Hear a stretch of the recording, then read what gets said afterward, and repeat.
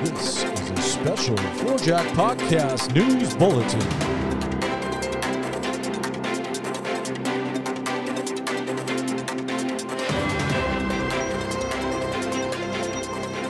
Ladies and gentlemen, welcome back to Season 5 of the Four Jack Podcast, powered by our friends over at Galvin Green. This is a very special episode tonight. We have an update from friend of the show, John Trasamar. John, give it to us.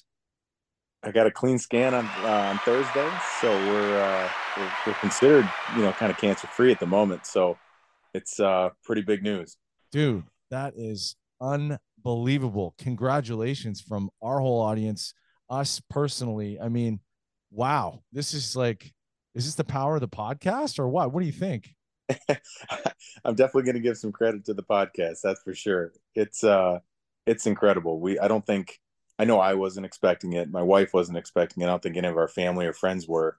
But I think my doctors knew it was possible. I don't know that they expected it, but I think that they knew it was certainly possible. And we got a complete response to the therapy, as they called it. And, it'll be the first scan of many, and we'll continue with the meds for a few more months yet, just to make sure we get it. But it was certainly surprising going in there, and I didn't expect that result. So to sit there and hear him say that and show me the PET scan, it was pretty surreal. Well, I was sitting on my couch, and we just got home from dinner, and I got the text, and I just lost my bananas. I wasn't expecting that, right? As someone who's dealt with this close, both you and I, Parksy, and we talked about this at length, and we heard the story, and we talked about how he's walking again. And, you've got to take those periodic, just kind of small steps, right? You just got to make sure that you have the little victories and just keep making victories till you get the big win. And then to get that text was just so great. So the first thing I did, obviously, is I texted Parksy. I'm just like, we just need an emergency pod, because I want him to tell the world, and our listeners deserve to know. And in between the GoFundMe and all of the great stuff that we got from your friends in Phoenix, or all of our friends in Minnesota, and then all across the United States and Canada, I was stunned at how many people listened and gave us feedback. So I just think it's incredible that we get to share this news, and that just, we'll send some socials and everything else, but we just have to see John's face when he got to say it. Cause that's, I'm not going to lie. I'm the first to tell you, I wanted to see him say it, and I wanted to see his face come across here, and we're literally going to look at him tell us that news.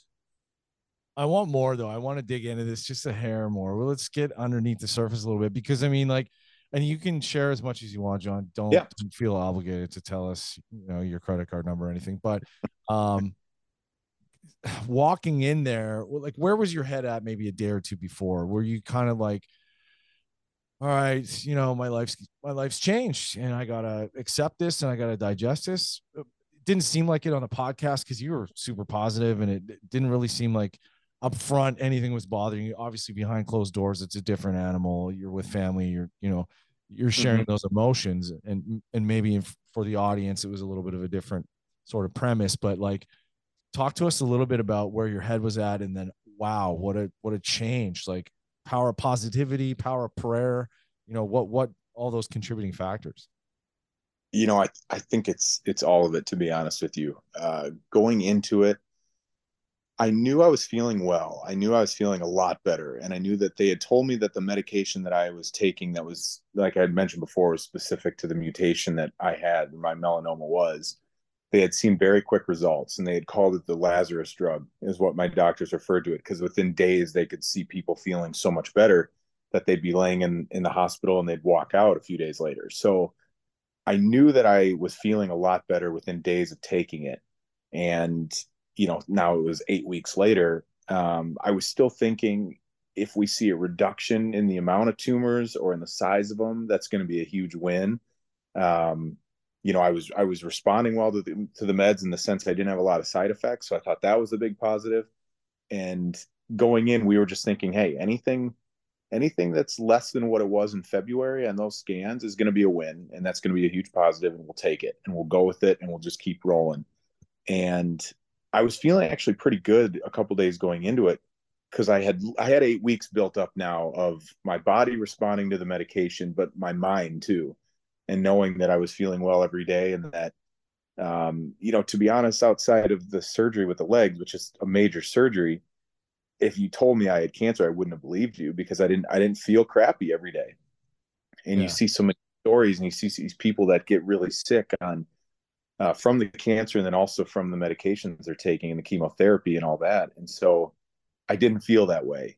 Now my case is obviously probably a lot different than others, but I knew there was at least some positivity going into it with that. But he pulled up the PET scan image, and he put it up against the image that I had from February. And he's kind of like, what do you see? And I kind of thought it was a little bit of a trick question, because I'm question. Yeah. I don't see anything. And he's just like, yeah, exactly.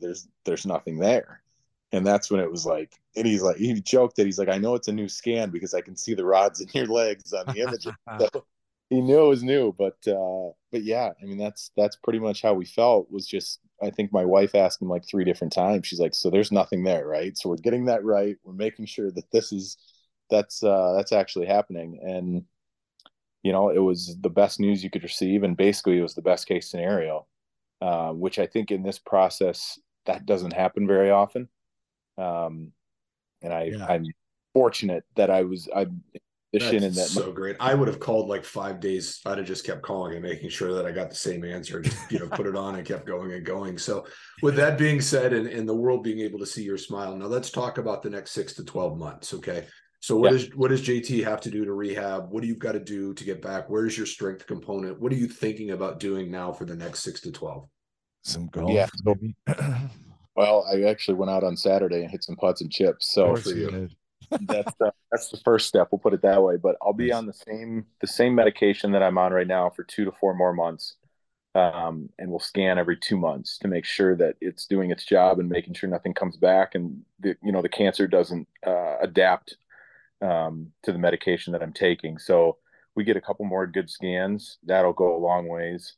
I've started chipping and putting, and that feels really good. I'm walking every day, and now he said that I can resume all of my normal activity, so I can kind of slowly work my way back into the gym, start stretching them a little bit more, and the legs will allow me to do as much as they will at the time. But it's nice having that green light of saying, feel free to go ahead and start doing some stuff too, because I think I was taking it so easy to make sure I didn't do any damage and fracture anything before.